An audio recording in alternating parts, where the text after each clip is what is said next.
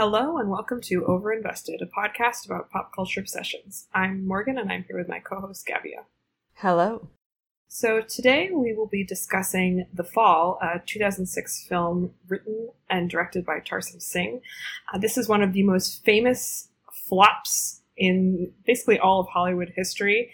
It was self-financed. It is an incredibly beautiful movie, the kind of fantastic plot running alongside a real-world plot set in the 1910s in Los Angeles.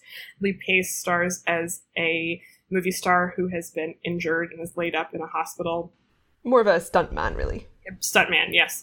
And there is a young girl there whom he befriends, and he tells her a story. That's basically the plot of this movie. It goes in some various different directions that we will discuss, but it is sort of a wild ride of a film. We should say, first of all, that we are discussing this because Vanessa, whose last name we will not reveal, requested that we discuss this for her friend Sam's birthday. So happy birthday to Sam. We hope you enjoy this episode. We will endeavor to make it as entertaining as possible. I had never seen this movie before. I believe you had seen it a couple of years ago. Yeah, I watched it in really soon after it came out, actually, and I think it may have been because of Pushing Daisies. My friend Tom and I liked Pushing Daisies in university, and this was like our favourite movie for like a year, and we watched it together a couple of times, and it was really interesting to revisit because I'd forgotten a lot of the actual kind of story, and it's very different when you're like an actual adult who can interpret narrative and that sort of thing. But it's just so beautiful. I still really love it. Lee Pace's performance is amazing, and I think it's kind of interesting, like you said, that this film did not do well at the box office. It was made by a relatively obscure director at the time. Like, he'd done one movie before, which was The Cell, a kind of medium bad reviewed movie starring Jennifer Lopez. But I would definitely categorize this as a cult film. Like, people who like it absolutely love it. And it's sort of rare to see a cult film that isn't like really edgy, I guess. Like, most cult films are either kind of falling into the kind of Tarantino edgy end of the spectrum, or they're relatively impenetrable art cinema, or they're kind of catastrophically bad and silly. And this is this other category where it's very accessible, but it's weird enough and poorly marketed enough at the time that it didn't get the success it deserved. Yes, this is a movie that I have definitely seen images from for years. If you have spent any time on Tumblr at any point in Tumblr's history, you have seen images from this movie, but it wasn't something that I'd ever seen, despite sort of vaguely having always meant to. I think for film people too, the costume design is quite revered from this film. Yeah, it's by Eiko Ishioka, who's one of the kind of most renowned costume designers basically in film history. She's really incredible, and she specialized in these really kind of opulent, elaborate, like non-realistic costumes. I talked about her a bit in our episode about Bram Stoker's Dracula, where she did some amazing kind of romantic Dracula outfits. Yeah, so this does have a cult following, as you said, both in terms of like the Tumblr crowd, but also, you know, the film Twitterati type of people who appreciate its sort of aesthetic values, I would say. So it was something I'd always meant to watch, and then we had an excuse to do it this week.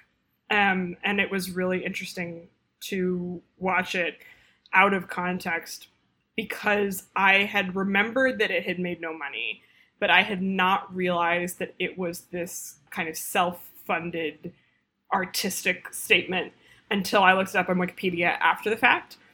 And this is this movie that sort of takes place in two worlds, not literally, you know, one of the worlds is a story that Lee Pace is telling to this girl. But when you're watching it, it has these two strands. And one of them basically takes place in this hospital. It's a very basic set. I'm sure it cost almost nothing to put together. Yeah, they filmed it in an operational hospital in South Africa. Yeah. And then the other half, which is the fantastical half, is filmed on so many different locations.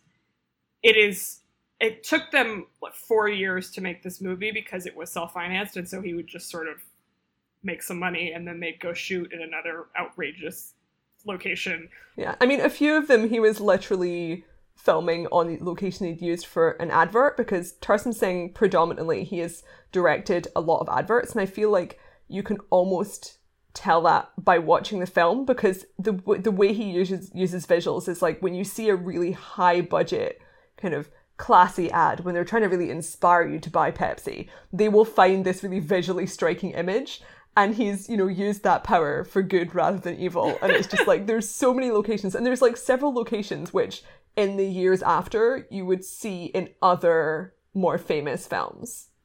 Yeah. But the effect of watching all of this is, it was actually almost stressful to me because it clearly had cost so much money. I was like, this is just not, like, it's almost too much. And it was interesting because it is this movie that is not about actually at all classic Hollywood. It's just that happens to be the thing. It's about the power of storytelling. Right. But this guy, it works in very early movies, and obviously that is a deliberate choice, but it's not, the movie isn't really engaging too much with movie making, which is fine. But I kept thinking about sort of old Hollywood cinema, and I was recently on vacation with our friend Charlotte, and we watched a bunch of old 30s movies that were completely different from this in every respect, but they were all shot at that time all on sets, right? Like, everything was on a set, and if you wanted to go outside, you'd maybe get like 2 outside shots, and then you'd have like a background that would be the outdoors, right? Yeah. And then I also had seen recently a couple of movies from the 50s. I saw Sweet Smell of Success, and then this Nicholas Ray movie that I don't remember the title of, but that's fine because it fucking sucked. But they both had a lot of exterior shooting in them. And if you have watched a lot of movies from these decades, it's really exciting when movies get to the point where they're shooting outdoors, because it had not really been possible up until that point, just in terms of money. Treasure of Sierra Madre, if you're interested in this stuff, is one I would recommend in terms of like a really good example of all on location. It's so exciting to finally get to see this stuff. But watching this, I kept thinking, like, you can use a set. Like, you don't have to go to all of these places. And I was like, why am I being such a curmudgeon about this? Like, obviously it's, like, these are amazing visuals, right? And so I was kind of analyzing my own reaction as I was watching the film. And were you like, is it because I'm having to do budget stuff at work? Perhaps, yes. I am a bookkeeper in my real life. But I think that one of the kind of issues with the movie, and I loved many things about this movie, which we will talk about in depth, is that it does feel a bit as though the two halves of the movie are not completely wedded together. Like, I think this is the fundamental flaw of the film, that the fantastical half, like, he could have used an editor if he had been working with, a studio or whatever, that there would have been oversight and he would not have been allowed to just do whatever the fuck he wanted. And I'm sure some of that visual stuff, it was only possible because he had no oversight, and that produced some amazing stuff. But it's interesting to think about what happens when an artist is let completely loose, which we kind of fetishize in our mind as like, oh, pure artistic freedom. In reality, that's like not always actually that great. I mean, I agree in general, but in this particular case, while I don't think The Fall is a perfect film, I did not have any of those issues by thinking the kind of fantastical stuff was too extreme. I'm just like, it's an absolute pleasure to watch all of the kind of the millions of beautiful locations, and also kind of the fantasy stuff, which is told in a very funny way, which we'll kind of discuss in a minute when we talk about the kid and the children's storytelling and stuff. Yes. I mean, it's not that any of it, like, looked bad, of course, but I started to wonder to what extent all of the locations, or even all of the sort of extra sort of fantastical people in the setting, not the central characters, were adding to the story he was telling versus just being there to be beautiful. And I couldn't quite tell. I think that a lot of it is just visuals for like visual pleasure's sake. And if that's what you're interested in, that's fine. But it was interesting to me that what is so known about this movie are those incredible, like so many of the sort of individual shots that you see in like a Tumblr post, right? Where people have just pulled out like 10 of the shots from the movie and stuck them in a post, and then you see it go by on your dash.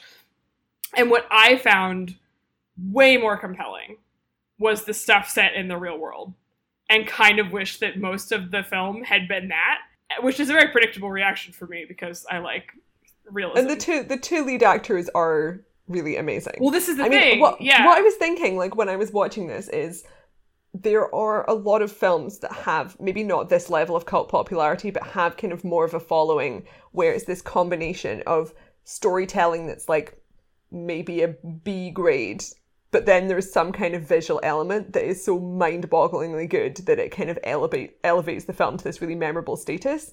And when I was watching this, I was like, actually, the storytelling is kind of better than I expected. Like you said, kind of the stuff with the kid and Lee Pace in the hospital is like dramatically the most compelling part of the film. But I didn't come out of it thinking, oh, this is like all style and no substance, like it's just good for Tumblr gifs. I was like, this actually does deserve the longevity it has. And it's sort of disappointing that Tarsem Singh's other work didn't ever really surpass this. Like you said about kind of the studio constraints thing, like after this, the films that he made were bigger budget movies with more studio constraints. So like right after this, he made Immortals, which is one of these kind of post 300 swords and sandals epics, which I've not seen. I've heard that visually it's above par because it's got his kind of visual imagery, but with like a heavy amount of kind of Zack Snyder-esque CGI. But it's definitely not considered to be good in any capacity. And then after that, he did Mirror Mirror, which is one of 2 Snow White movies that came out in quick succession. I've also not seen it. It's meant to be like okay. I mean, in terms of the like studio supervision situation, I don't know if that's a great sort of like, well, with studio supervision, he made bad films, because while that is true, the material he was working with was so like abysmal that it's like, well, did you have no other ideas? Like, I would watch I would watch Mirror Mirror. I would like to see the Snow White, which has Julia Roberts as the evil queen. There are... and Armie Hammer as the prince. There are critic defenders of that movie, and it has the same costume designer. So I think I will watch anything whose costumes are by Eiko Ishioka. Yeah.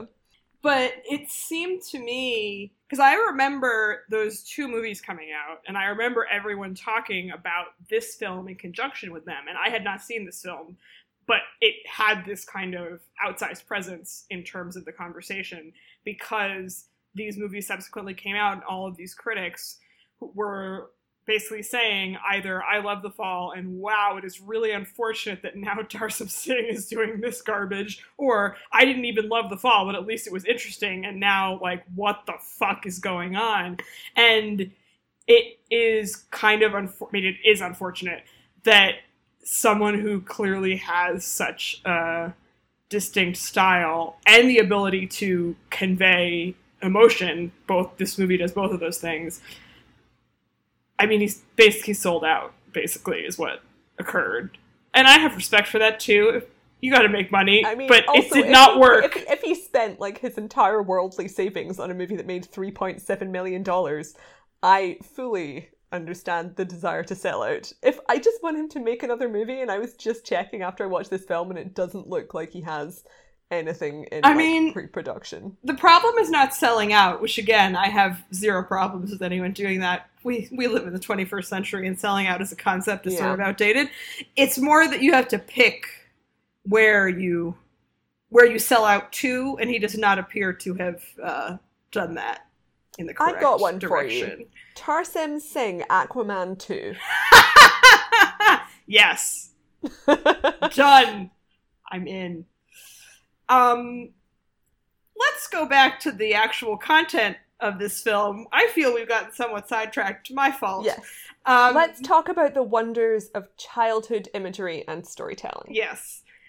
We should say that this child, Alexandria, is her name in the film, is played by a young actress called Katinka Untaru. I apologize if I'm mispronouncing her name, which I probably am.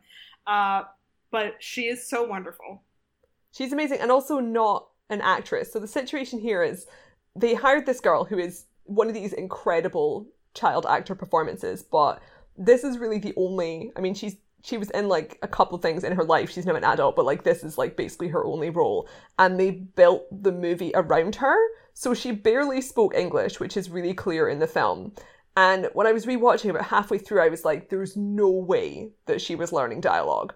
And because there's this wonderfully like natural scene where she's talking to Lee Pace, who is bedridden for most of the film. And he says something, and then she says something, clearly not even understanding what he's saying in English, and they just like having this very naturalistic back and forth where they don't understand what the fuck the other person's saying, and it's just very cute and funny.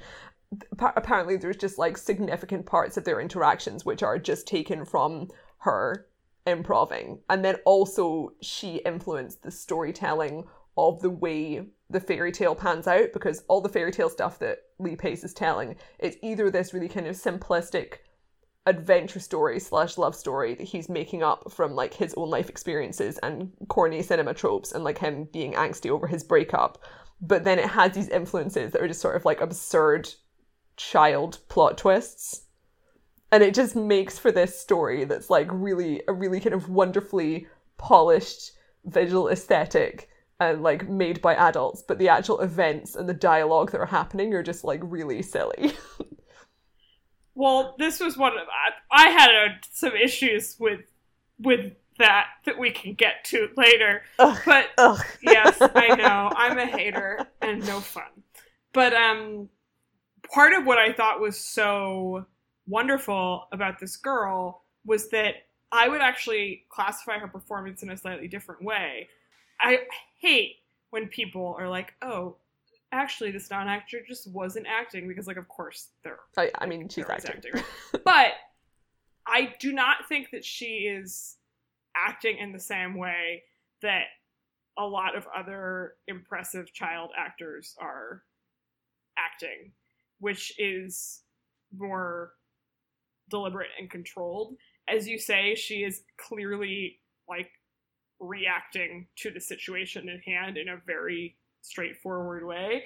And one of the ways that they shot the scenes with them in this bed where Lee Pace is laid up is that they had like a not secret, but like they had a camera behind the sort of sheet that's around the bed so that the interactions with the two of them would be more natural, because she wouldn't have to be staring at this camera that was in her face, which I'm sure like added to it quite a bit as well, because she was like very small, and that's always going to impede you even as an adult who's not used to acting, right?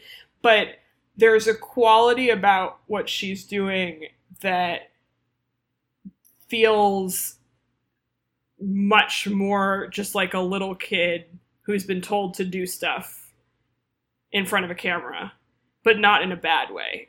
Like, she's so unpracticed that I never fully exactly believed that she was like this character in this movie, but she was so compelling that it didn't matter. And the relationship that she has with Lee Pace feels more real than it would have if she were like a trained child actor, because the way they're talking to each other, as you say, is like they're actually just having a conversation. And I found that so incredibly compelling. And he is very, very good at interacting with her. He does not appear to get fazed in any way by her just like rambling on and on about stuff.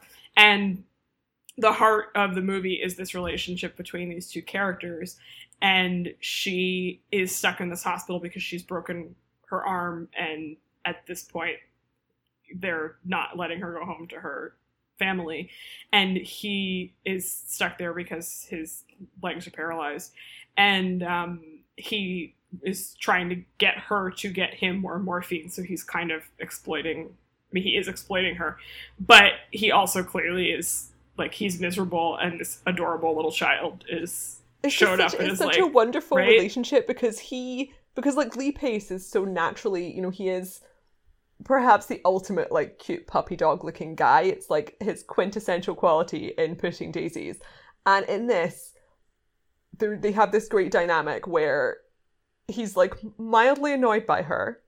He's literally using her so he can get drugs to commit suicide. And it's also kind of very emotionally moving. And then once you get to the final act, he has this incredible crying scene where you're just like, I'm dying. Even though he's doing this like very kind of selfish thing to her. And like also kind of the way they're illustrating his attempts to commit suicide is not like, here's a man who has like really difficult problems in his life and is depressed. It's more like he is completely obsessed with breaking up with this woman to the extent where it's more important to him emotionally than the fact that he's just lost the use of his legs. That was one of the things in the movie where I was sort of like, this seems like, okay. I mean, sometimes breakups get you like that. Oh, no, not that, like, that's not like no one has ever done that, because that's clearly not true in any way. That's how operas happen. Exactly. But I guess, especially when you get to the point at the end where that's being told through the story, it wasn't that it wasn't persuasive. It was that it felt like that was less interesting to me than a lot of the other stuff that was going on. I don't know. I mean, it was like, it's not like a critique of the movie even. Like, it was fine that they had that excuse. But I do remember watching it last night and like laughing at all the scenes in the fantasy stuff where Lee Pace's sort of alter ego character is supposed to be madly in love with this woman, because it just feels very gay. The whole thing feels really gay, and I was like, I don't really believe this, but that's fine. We can just progress. I thought it was more like he's created the most shallow possible love interest that then is being reimagined through the even more shallow eyes of a 6-year-old girl who doesn't fully understand romance yet. It's just like, they ought to kiss, but also he's like, oh yes, we bonded so much over sharing our information with each other, and then like it was less the kissing, although now that you point that out, yes, they do not kiss because he's not interested in that, which is humorous. It's more like his whole vibe when he is doing sort of campy stuff in a weird costume. It did cross my mind, the fact that he is gay, like that bubbled up. I guess I'm just a better person than you. Yes, that's what we can conclude from this episode. And I was episode. also like, all romantic leads should be wearing that precise outfit and acting like that. Like a prince written by a 6-year-old and wearing some kind of sleeveless military jacket and like harem pants with a large saber. Yes, that is how, yeah, exactly. I will just go with that. But yes, I mean, my main takeaway from this film is that Lee Pace is a just next level dreamboat and should be in all movies. His crying is superhuman. Oh my god. Such range in this simple little film. I am not ashamed to admit that whenever anything was happening that wasn't Lee Pace, except for like the cute child, doing things, I was just like, but when will Lee Pace be back on the screen? Chop chop, I need more of this. Like, and I have always liked Lee Pace fine. Like, I didn't watch Pushing Daisies, and I haven't watched *Halt and Catch Fire*, although I've always meant to.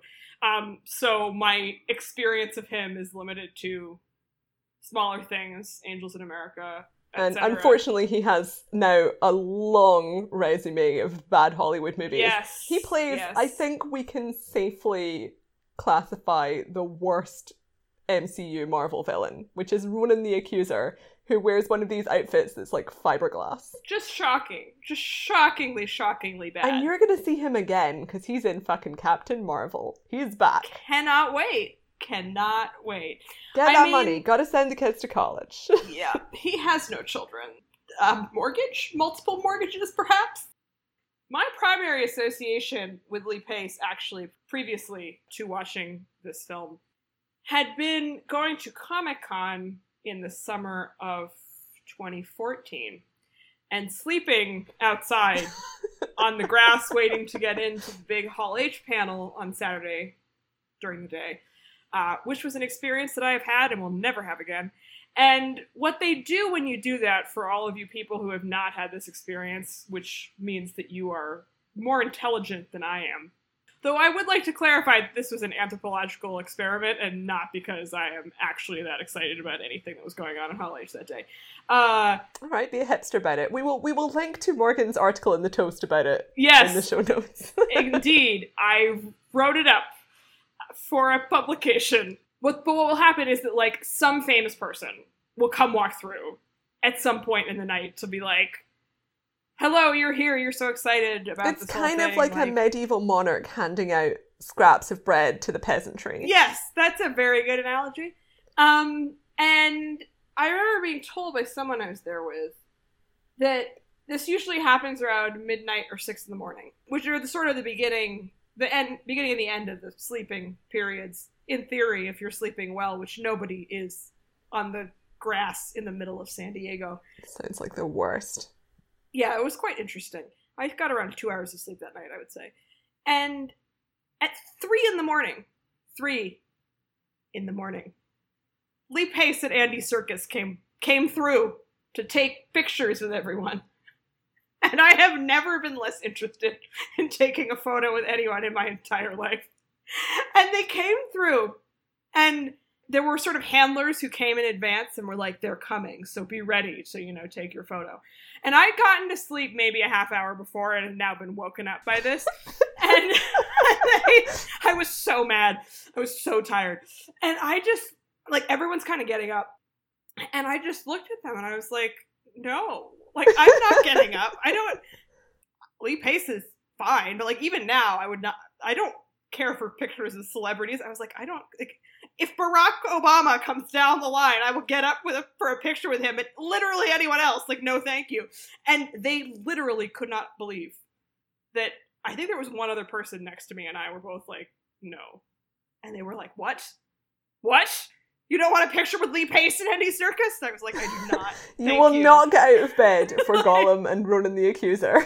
No, like, fuck off. And it was really just incredible. But I did kind of see him walk by in the dark, and he looked very tall and beautiful, which he is. I mean, he literally was hired to play an elf, so I have to assume that he glows in real life. And I saw him in Angels in America. He was very good, and he's just a very large man. He's very tall. And so, I always liked him. Very good actor. Very attractive. And yet in this movie, it's just like, oh my god. Why aren't you an A-list star? This is just a tragedy. Like, get that man in some movies where he cries. I demand it. Just somebody. Like, what are these, like, just a, really, I was about to say, like, a romance where people cry, but actually, like, any good film. The fact that there are crap people in good films and Lee Pace isn't in good films, I'm very upset. And you know that if there was any possibility of this happening, Brian Fuller would have fucking broken down someone's door and be like, take him out of The Hobbit and put him into, like, Jane Eyre or whatever. Not Jane Eyre, one of the ones with a nice boy, but yeah. He would do a very good Rochester, I think. But what's so appealing about him in this is that even though he's, like, manipulating this small, innocent child into helping him commit suicide, is that he is just very appealing in, like, quite a pure way. And the thing that made this movie stick out to me was actually not all the visuals. Although, again, some of them, even though I was not as enthused about that part of the movie, I did find a lot of it, like, really stunning, and the costumes in particular, like, amazing. But was that all of the interactions he has with the kid, just in terms of the way they talk to each other, or, like, she will be in bed sort of, like, lying on top of him in a very casual way that is completely just, like, sweet and endearing. And he is very natural talking to her, as I was saying before. And that is not normally how men are depicted engaging with children in film. You get lots of depictions on film and television of like male predators and children, which and like dads with slightly awkward American relationships with their daughters. Yes.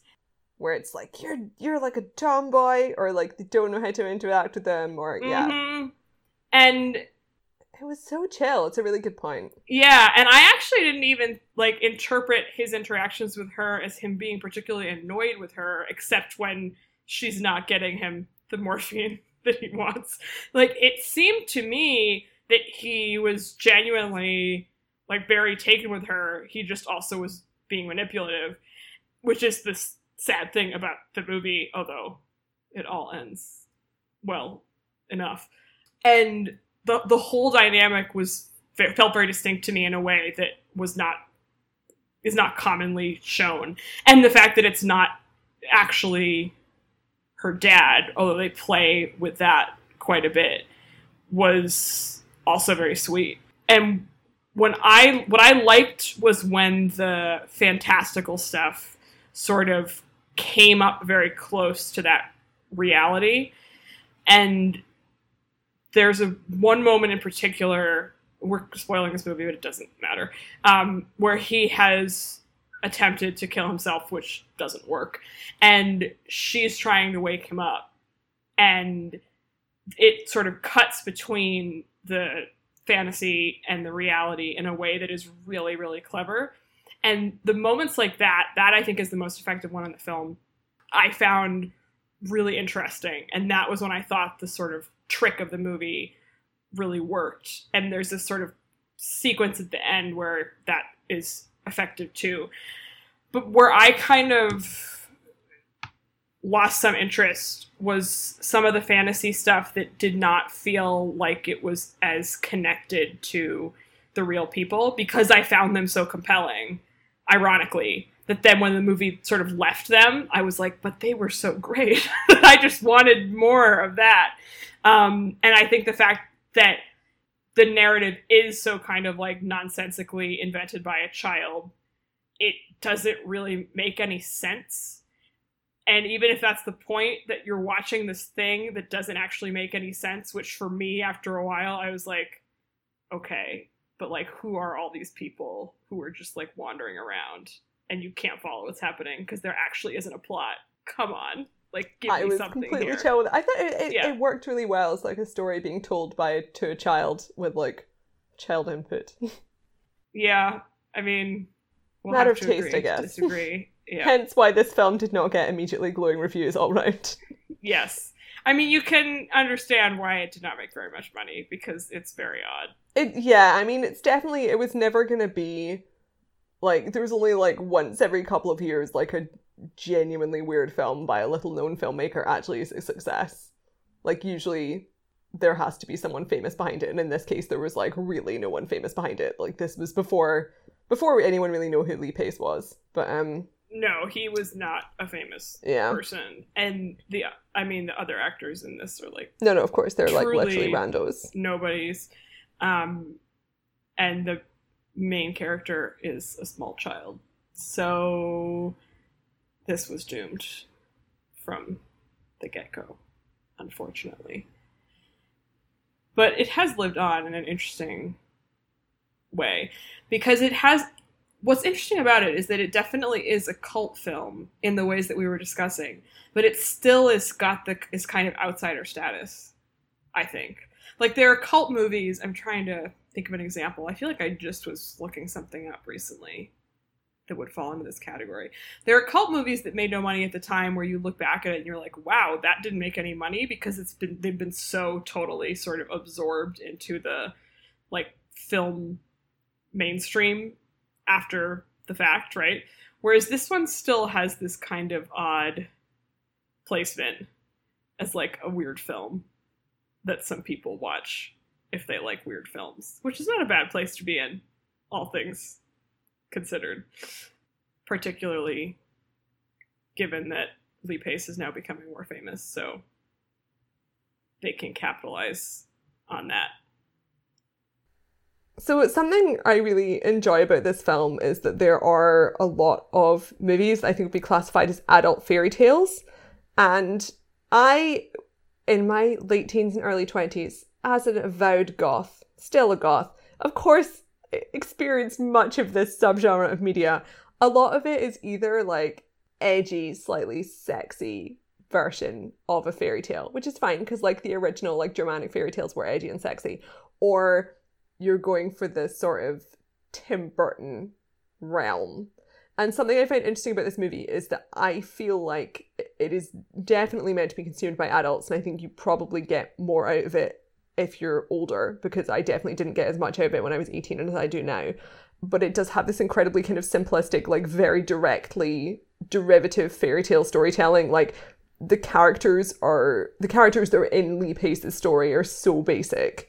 Charles Darwin, and then there's this character who he just describes as the Indian because he's just like cribbing off early Hollywood movies, but she interprets it as like an actual Indian rather than a Native American because she knows an Indian man in real life. So she's like, here's like this Indian man with a long beard.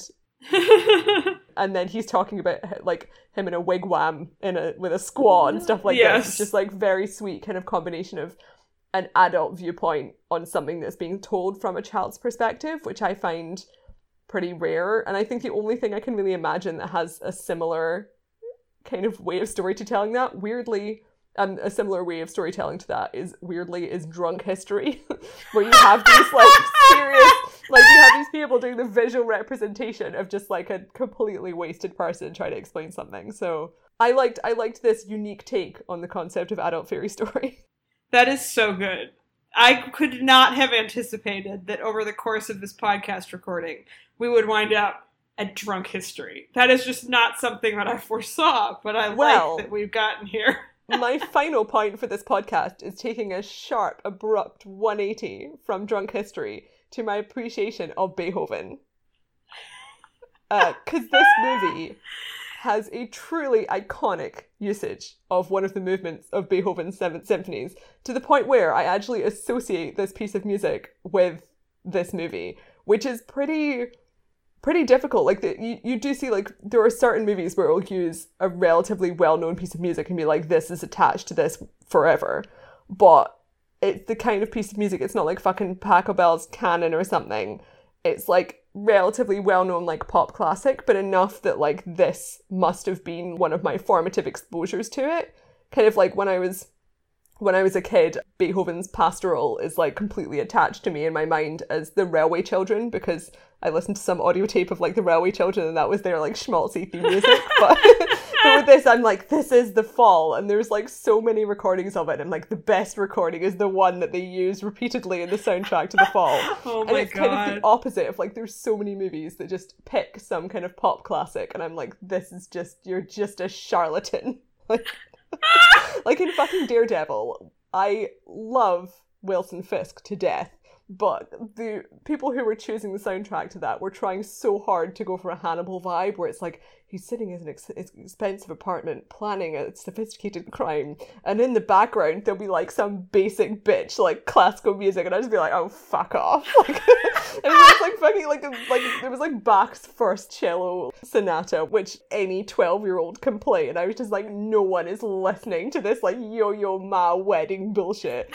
The Fall has perfectly selected the pinnacle of melodramatic music for this film, and I appreciate it greatly. That was a very, very on-brand little rant that you just went on right there. Thank you. I appreciate it. Very good. I did not notice this, so we have different tastes. They play it like 3 times. No, I noticed that there was like music in it. I do not know anything about Beethoven except like the very, like the fifth. Well, it's a very beautiful piece of music that they have initially in the title sequence where you see the black and white movie where Lee Pace falls off the bridge. But the only other piece of music I really noticed in this movie is there's a point where like the kid has this like magic phrase where she says googly googly to like get rid of evil spirits, and there's like a fucking choir singing googly googly in the back of this really like dramatic scene where all these people are about to assassinate Lee Pace, and I was like, glad they got like some original music in there too, and it's some pretty unique lyrical choices. Oh my god. The people who were hired for that, I'm sure, were like, I'm sure they've had to sing all sorts of bullshit, like Hollywood Choir. You've seen it all. Yep. Oh my goodness. Well, I think we should end on that note, because how could we top ourselves? We've reached the pinnacle. I would definitely recommend this film to people who've not seen it. I had a great time watching it. Lee Pace cries so beautifully. His hair is so good. Just everything about it. Superb. Happy birthday once again to Sam. Thank you to Vanessa for making us watch this film. I really appreciate it. It was great fun. A reminder that if you ever want to make us watch anything, you can do so at our Patreon. That is an option. We have so far been very lucky that people have selected very interesting and enjoyable films for us to watch. You guys have good taste. Yeah, so and you just can... FYI, we do still have a third Star Wars movie bought and paid for, so no one needs to throw us $100 currently for Star Wars. Yes. That has been arranged. There will be more coming at the $100 tier, but you know, we're working on it. Things are happening. But in the meantime, if you want to give us $50 to watch either a classy, artistic movie like this or a piece of garbage, whatever you choose, we are available for hire. However, next week, we will be watching a classic of cinema, His Girl Friday, starring Cary Grant and Rosalind Russell, one of my very favorite movies of all time. Gav and I watched this together at my grandmother's old house on Cape Cod many years ago. Very wholesome. Yes. I believe we were lying on twin beds next to each other, and the computer was sitting on a little table. Which is very topical for the theme of this podcast episode, because Morgan was like, we have to do one about black and white 1940s movies about divorce. So we were lying in our little divorce bed. Yes. So the reason that we were doing this is that the incredible philosopher Stanley Cavell, who wrote the definitive book on the comedy of remarriage called Pursuits of Happiness, died around 2 weeks ago, as of this recording. He was very old, but he wrote this incredible book. I used it a lot for my master's dissertation. It is the best piece of criticism that I have ever read. It is so good. And I read it when I should have been working on Victorian literature, and then I watched a gazillion old Hollywood rom-coms and managed to somehow use this to write about Middlemarch. It was fine. And this is now like one of my favorite sort of cultural things, or those old movies, and it's all because of this book. And so I thought it would be fun to watch one of the movies he talks about in that book and put a PDF of that chapter and of the introduction up on Patreon if you are interested in reading those for background. We will obviously be discussing them in the episode. This is not required, but they're really good, so you can check those out if you so desire. Again, that is His Girl Friday. Next week, it's amazing. Cary Grant's so good. Do yourself a favor and watch this film. It's perfect. So thank you again for listening. You can find us, aside from our Patreon, at overinvestedpodcast.com, on Twitter at overinvestedpod, and on Tumblr at overinvestedpodcast. Thanks. Bye.